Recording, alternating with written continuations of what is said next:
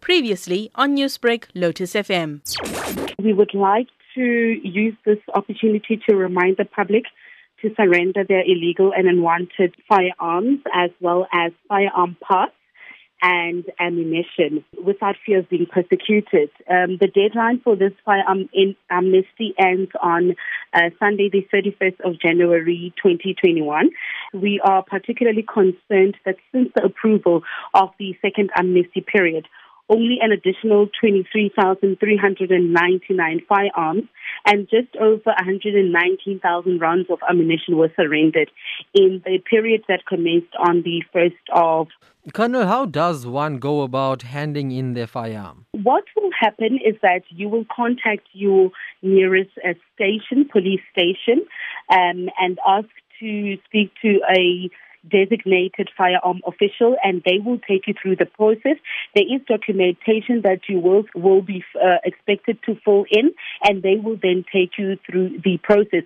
But the members of the public must also remember that all these firearms that will be handed in will be taken for ballistic testing to ensure that they have not been used in the commission of crimes. And in an event where we find that they were used in a commission of crime, such a person will face prosecution by a court of law.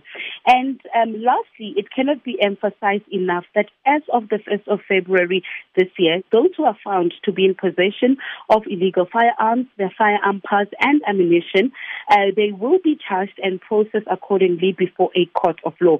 So this is just a final reminder. It's only 2 weeks left until the period ends. Colonel, you know what? A lot of crimes that happen in South Africa are committed with illegal firearms, and it's never actually found out who these firearms belong to. They're leaving a lot of cases unanswered, a lot of families left distraught with no closure. So how can you assure the public that these firearms are not ever going to get into the hands of criminals again?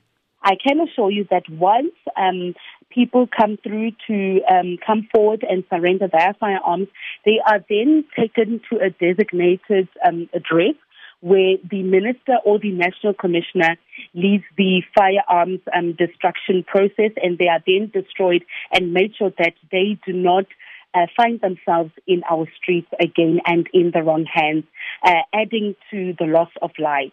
Newsbreak, Lotus FM, powered by SABC News.